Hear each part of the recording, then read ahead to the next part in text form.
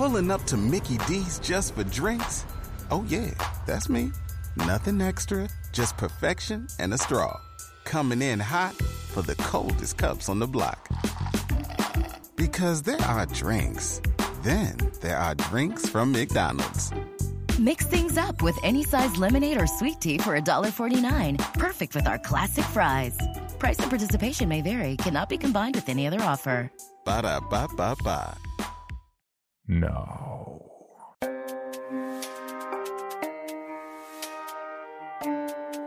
This is Creepy, a podcast dedicated to sharing the most famous, chilling, and disturbing creepypastas and urban legends in the world. Whether these stories truly happened or are simply fabrications is for you to decide. These stories may contain graphic depictions of violence and explicit language. Listener discretion is advised. Creepy presents The 31 Days of Horror. Day 5. I hired a hurt man. Somewhere along the way, I lost my path. Probably right from the start, but it's a little late for mea culpas now. I wanted her to hurt as bad as she hurt me. 3 years of my life. For 3 years of my life, she gaslit me, told me I was worthless.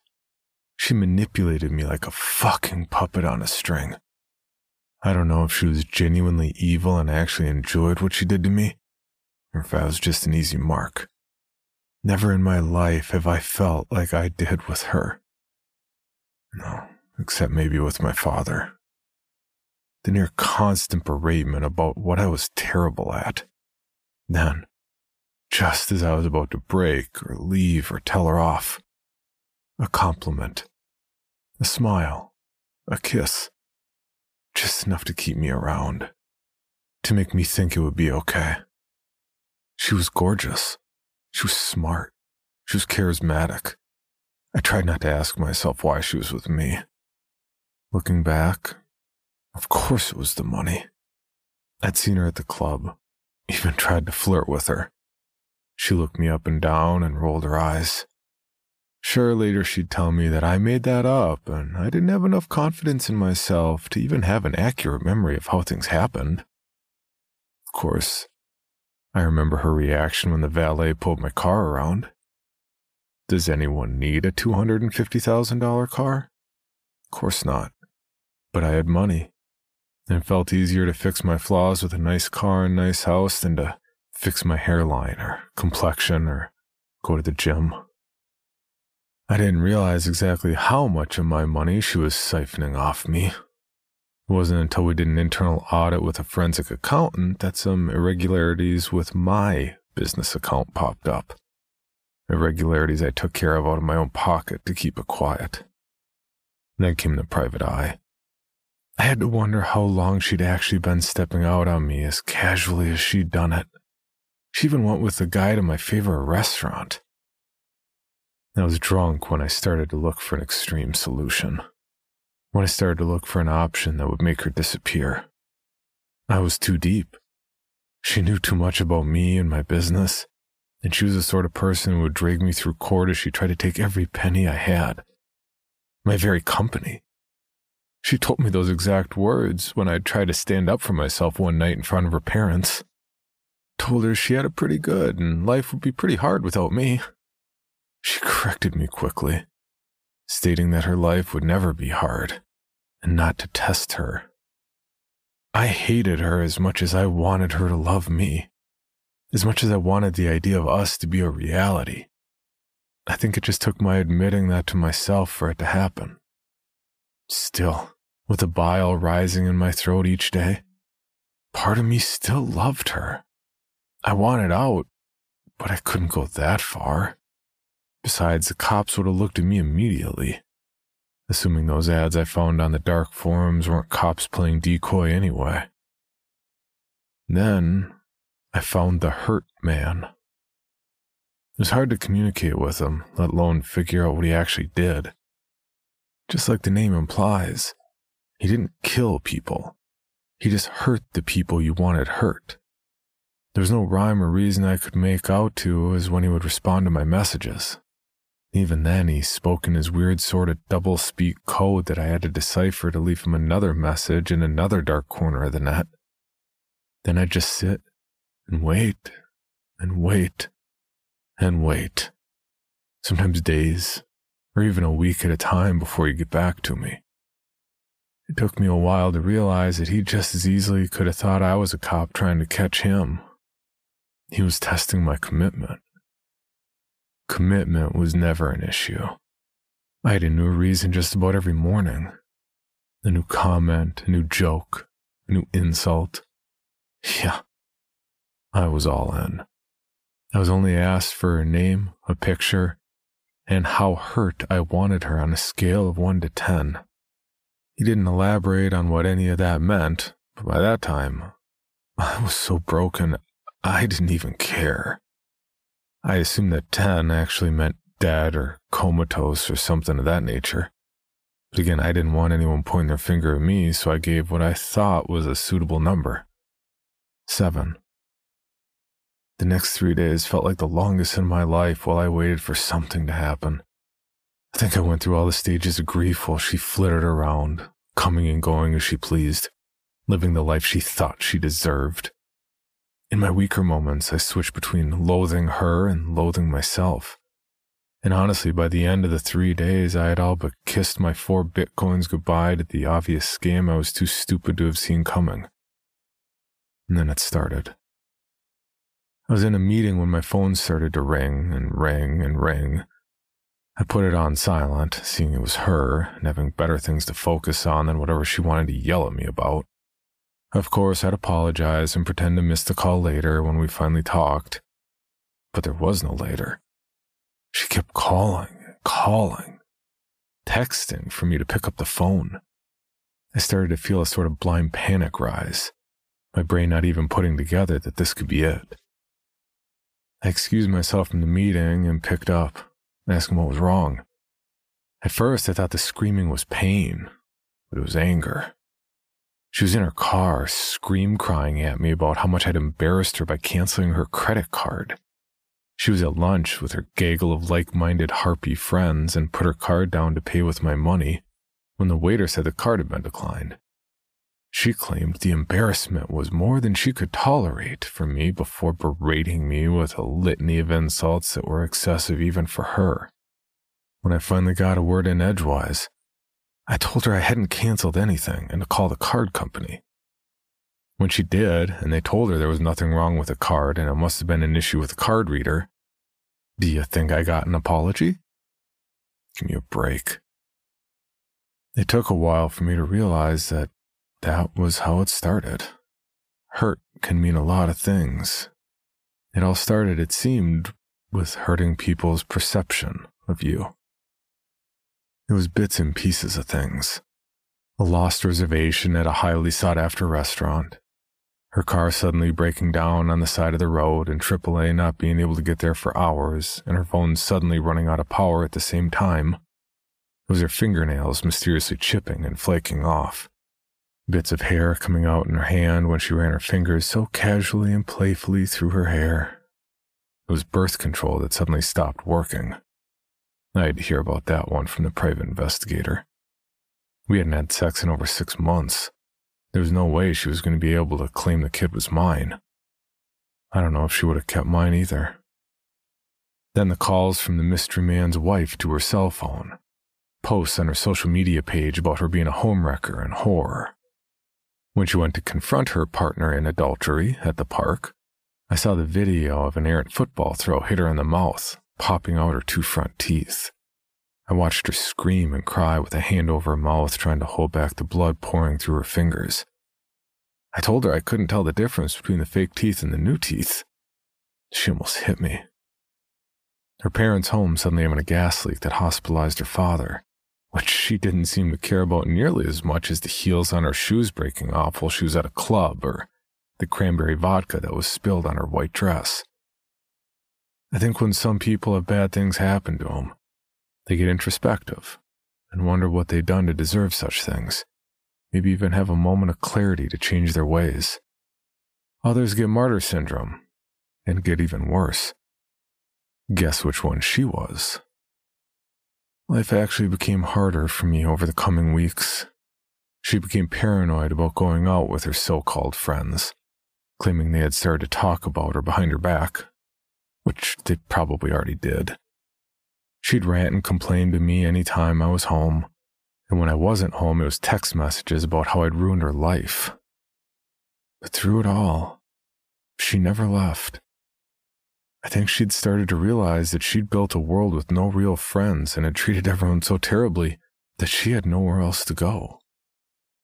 Still, the hate and vitriol had to land somewhere. So I paid more. I left a message to up it to 9. There's a big difference between 7 and 9. I started to feel my own kind of paranoia when we go out on the weekend, and I always felt like someone was watching us, and maybe they were. Sometimes she'd go off on her own and be gone a day or two or more, sudden spa weekend or girls' trip. I didn't think much of it when I didn't see her for the next few days one week. I stayed busy with work most of the time anyway. Even after everything that happened, I hadn't been contacted by the hurt man, so I think there were parts of me still thinking what had all happened was a coincidence, until I got the email. It was to an address that ended in .onion. When I went to the link, there was a video player. I clicked on it and immediately recognized the woman in the video. The woman I hated so much that I'd hired someone to ruin her life was tied to what looked like a giant wooden X. She was naked and crying.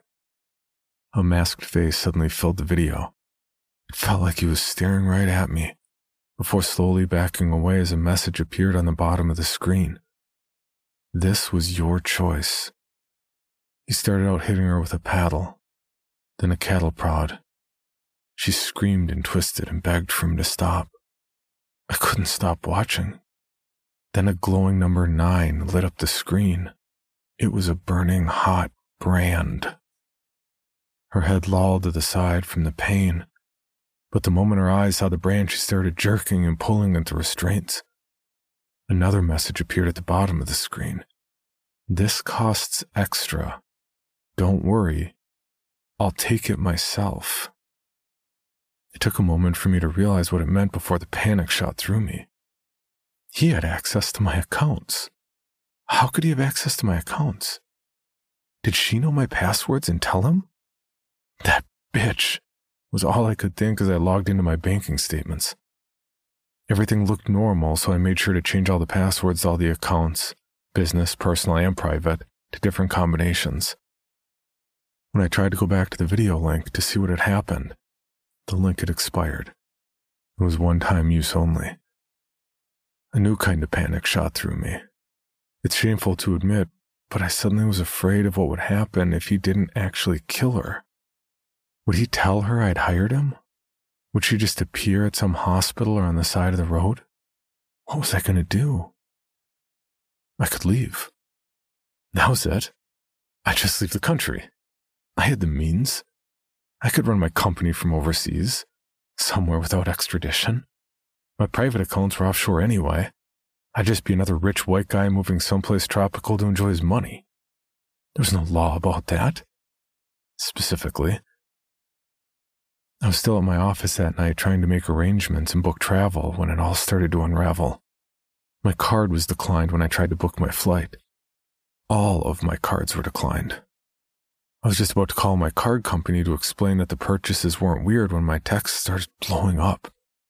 First from my CFO, then a couple members from the board of directors saying they had gotten calls from the Federal Trade Commission. No one, and I mean no one who owns a company, wants to hear from the FTC. It was time to go. In my car, I tried logging into my bank accounts again, only to see my passwords didn't work. I pulled over to the side of the road to make sure I'd remembered the right one for the right account, but no luck. When I tried to change them again, It said I had the wrong email address and my accounts would be locked. What the fuck was going on? I had no time to think. I had to get home. I had to pack and get the fuck out while I still could. My lawyers could talk to the feds.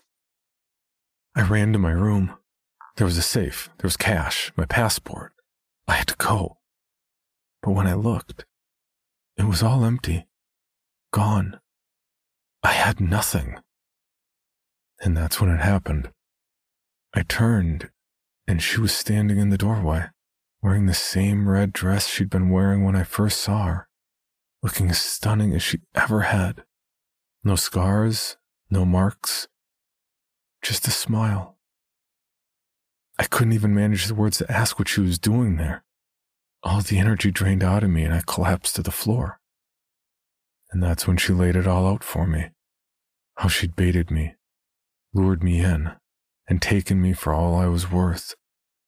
Not because she was the person I thought she was, but because she was a professional. Because she was hired to do it. The same way I thought I'd hired someone to do those things to her. That all those messages I'd sent had gone to her. Everything I'd seen was what she wanted me to see. Even the video I'd clicked on was a backdoor in for a keystroke logger that gave her access to all my accounts and files. She'd taken enough to make the last 3 years worth it. Sent some files to the FTC. Evidently she'd been feeding them tips for over a year. And uploaded some pictures to my hard drive, just as a cherry on top to destroy me forever. You see, I'm a very rich man. I was a very rich man. You don't get to be as rich as I was without making enemies. Stocks manipulated, companies bought and gutted. If she told me who'd hired her in the first place, I probably wouldn't have even known who it was. You don't keep track of all the people you step on while you're climbing a cash mountain. Well, I was trying to remember how to even stand up again. Panic and confusion squeezing my chest so bad I thought I was having a heart attack. She put a phone to her ear. I could hear someone say something on the other end, and for a few brief seconds, I saw her calm, beautiful face twist into a look of abject horror. The same face I'd seen on that video. She screamed, "Please, God, help me, he's going to kill me." She pleaded with him to hurry to my address, then popped the SIM card out of the phone and snapped it in half. And just like that, her face was as calm as if she'd just left a massage. In the end, I had nothing. No money, no escape plan, and looking at spending the rest of my life in prison for any number of crimes. Ones I'd committed and ones I hadn't. I told her she'd ruined my life, and she thanked me for the compliment. I felt desperate. I didn't know what I was trying to hold on to. Maybe I was scared she was going to kill me. I begged and pleaded, told her that I didn't really want to hurt her. I was just frustrated. In a last-ditch effort, I told her I just asked for a 9. Can you believe that? Completely unfazed, she nodded and said that the person who hired her also asked for a 9. I had to ask, if this was 9, what was a 10? She just smiled and cocked her head to the side with all this pity in her eyes as she leaned in and whispered, "Baby, I was your 10. She left the room right before I heard the sirens in the distance, and I knew I'd never see her again. I ran too, but I don't know how long I can. I have no money and no options. This is my warning. Have you been having a rash of bad luck lately?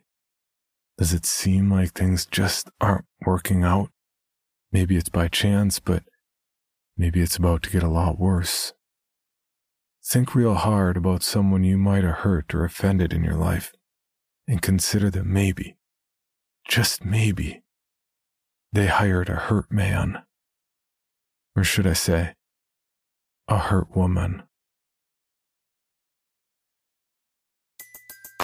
Everybody in your crew identifies as either Big Mac Burger, McNuggets, or McCrispy Sandwich.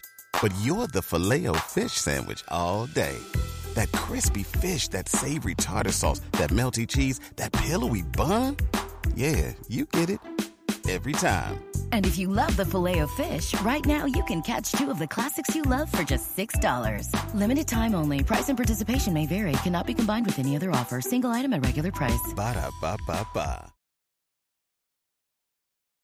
For your bonus episode, Creepy presents A Haunted House Story, written by Alicia Atkins. I do not have a name, but I've been called many things. I've been called a demon, a ghost, a poltergeist, a spirit, and even the boogeyman. However, I have no memory from before this incorporeal existence to confirm or deny any such names. I have no eyes, yet I can see. I have no ears, yet I can hear. I do not have a body. I have no shape. If I strain my will, I can mimic a human's. If I will it, I can move objects with my thoughts. However, both take a great toll on me, and grow more and more difficult as the number of witnesses increases.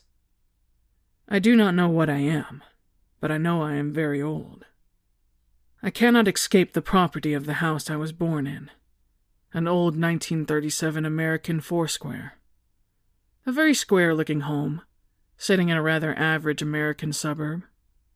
My cage reaches as far as the sidewalk, where I can watch people pass by, but never follow. I do not believe I was born with the house, as my memories only reach as far back as near the end of World War II. I lived with the Stockley family at the time. William Stockley was the master of the house, and was married to his wife, Anne. They had 3 children, 2 boys and a young girl named Ashley. Both boys joined the war, and never returned. Like any young thing, I craved attention, and tortured the family with mischief. If the Stockleys could not find something, it was because I hid it. If they heard sounds at night, it was me banging on the walls. My youthful antics never scared the Stockleys away. Time, however, made much faster work. Ashley had grown up, married, and moved away. William and Anne stubbornly stayed in the home, till they both grew old. One night, not long after the 70s had started, William sat in his study reading while Anne slept. William suffered a heart attack and died on the floor. He did not join me as a spirit of any kind. He just simply ceased being alive, and I could do nothing to aid him. It was the first time I truly realized how helpless my existence was.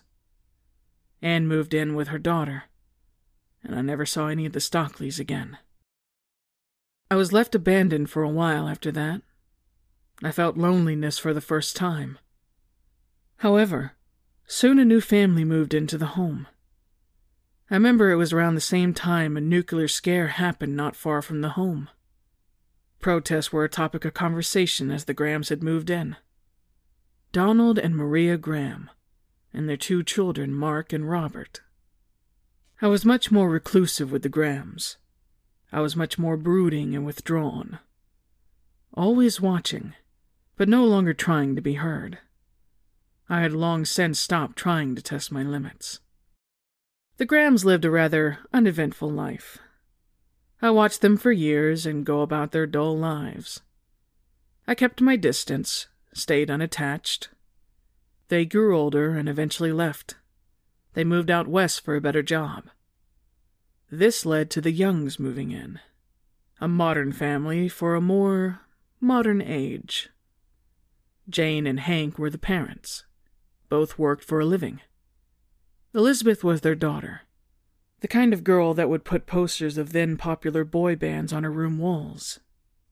James was the youngest, and most fascinating in the family. James was broken, and everyone else in the family ignored it. He was 13 when I first met him. As I observed him, he observed others much the same way. He would spend hours alone, and the rest of his family seemed happy to be away from him. His room was a sanctuary, a place he could be his true self. He changed when he left his room. He faked normalcy. Any breach of his sanctuary caused him to turn violent. The first time I saw this was when he nearly broke his older sister's arm slamming it in the door.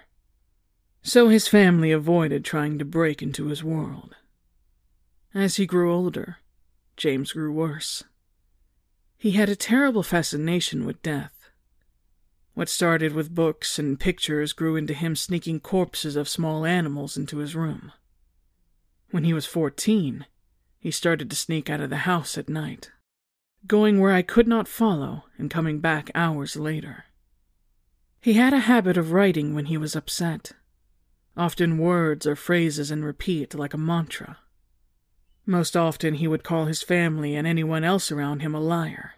He seemed to think that everyone around him lied to him when they spoke of things like love and wanting the best of him. He hated them for it. He then started to collect knives. It all came to a conclusion when he was 15. After one of his night trips out, he came home with a handgun wrapped in a towel, the kind with a clip and sliding barrel. I had never seen one outside of what books and newspapers I could read around the house. He calmly grabbed a nasty-looking knife, with at least a 7-inch blade, out of a table drawer. He stuck the handgun in the back of his pants, and calmly and carefully snuck into his sister's room. He looked at her sleeping in her bed for a moment, before grabbing a pillow and violently holding it over her face with one hand. He took his knife with the other hand and started stabbing the knife into the blankets his sister occupied. She screamed for a moment into the pillow, but repeated stabs to her chest and lungs prevented her from giving much resistance. When Elizabeth stopped moving, James looked down at his work. After he was content, he slowly started walking to his parents' room. No longer comfortable just observing, I tried to warn them. After a bit of effort, I managed to knock a lamp off their bedside table, causing it to smash on the floor. They both awoke, but were completely unaware of the danger heading towards them. James walked into the room and saw that they were no longer sleeping. In a single motion, he dropped his bloody knife and pulled out his gun. It was still dark, and his parents did not have time to figure out what their son was holding before he pulled back the slide on the pistol and fired several shots into each of them. James looked at each of what used to be his parents and simply walked away. He went back to his room, pulled out another clip for his gun, collected his knife, and started walking towards the front door. I realized he was not going to stop. He was going to keep killing till the police killed him.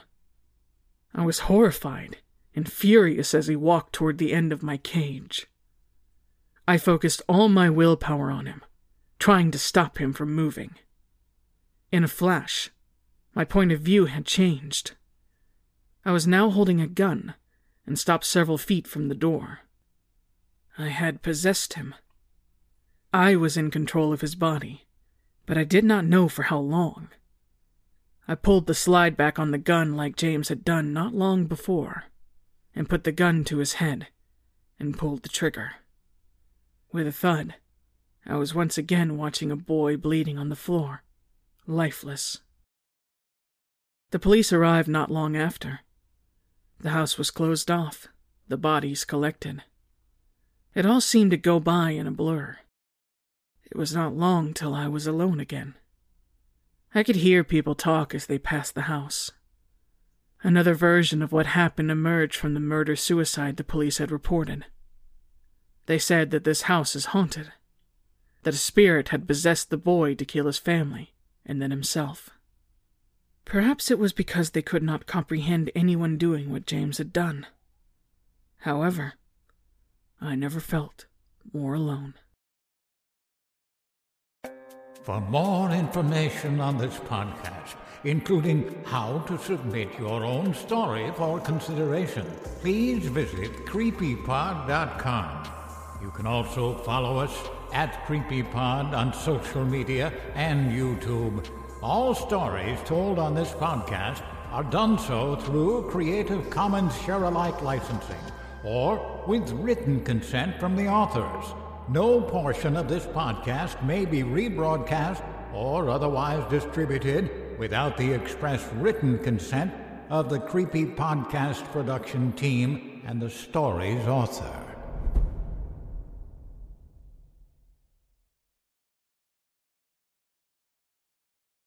Pulling up to Mickey D's just for drinks? Oh yeah, that's me. Nothing extra, just perfection and a straw. Coming in hot for the coldest cups on the block. Because there are drinks. Then there are drinks from McDonald's. Mix things up with any size lemonade or sweet tea for $1.49. Perfect with our classic fries. Price and participation may vary. Cannot be combined with any other offer.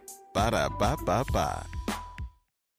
Item number SCP-5186. SCP-7160.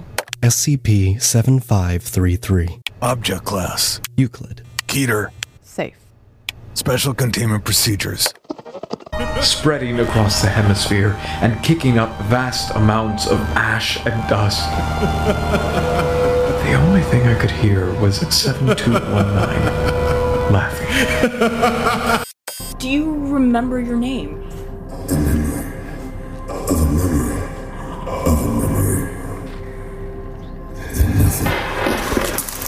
Heartland Counseling. Appointment update. I feel them again. Heartland Counseling. Appointment update. They're in my ears! Heartland Counseling. Appointment update. Nobody understands! SCP Archives is a weekly fiction podcast. Each episode, we dive into the strange, the unknown, and the... Find us on Apple Podcasts, Spotify, or at scparchives.com.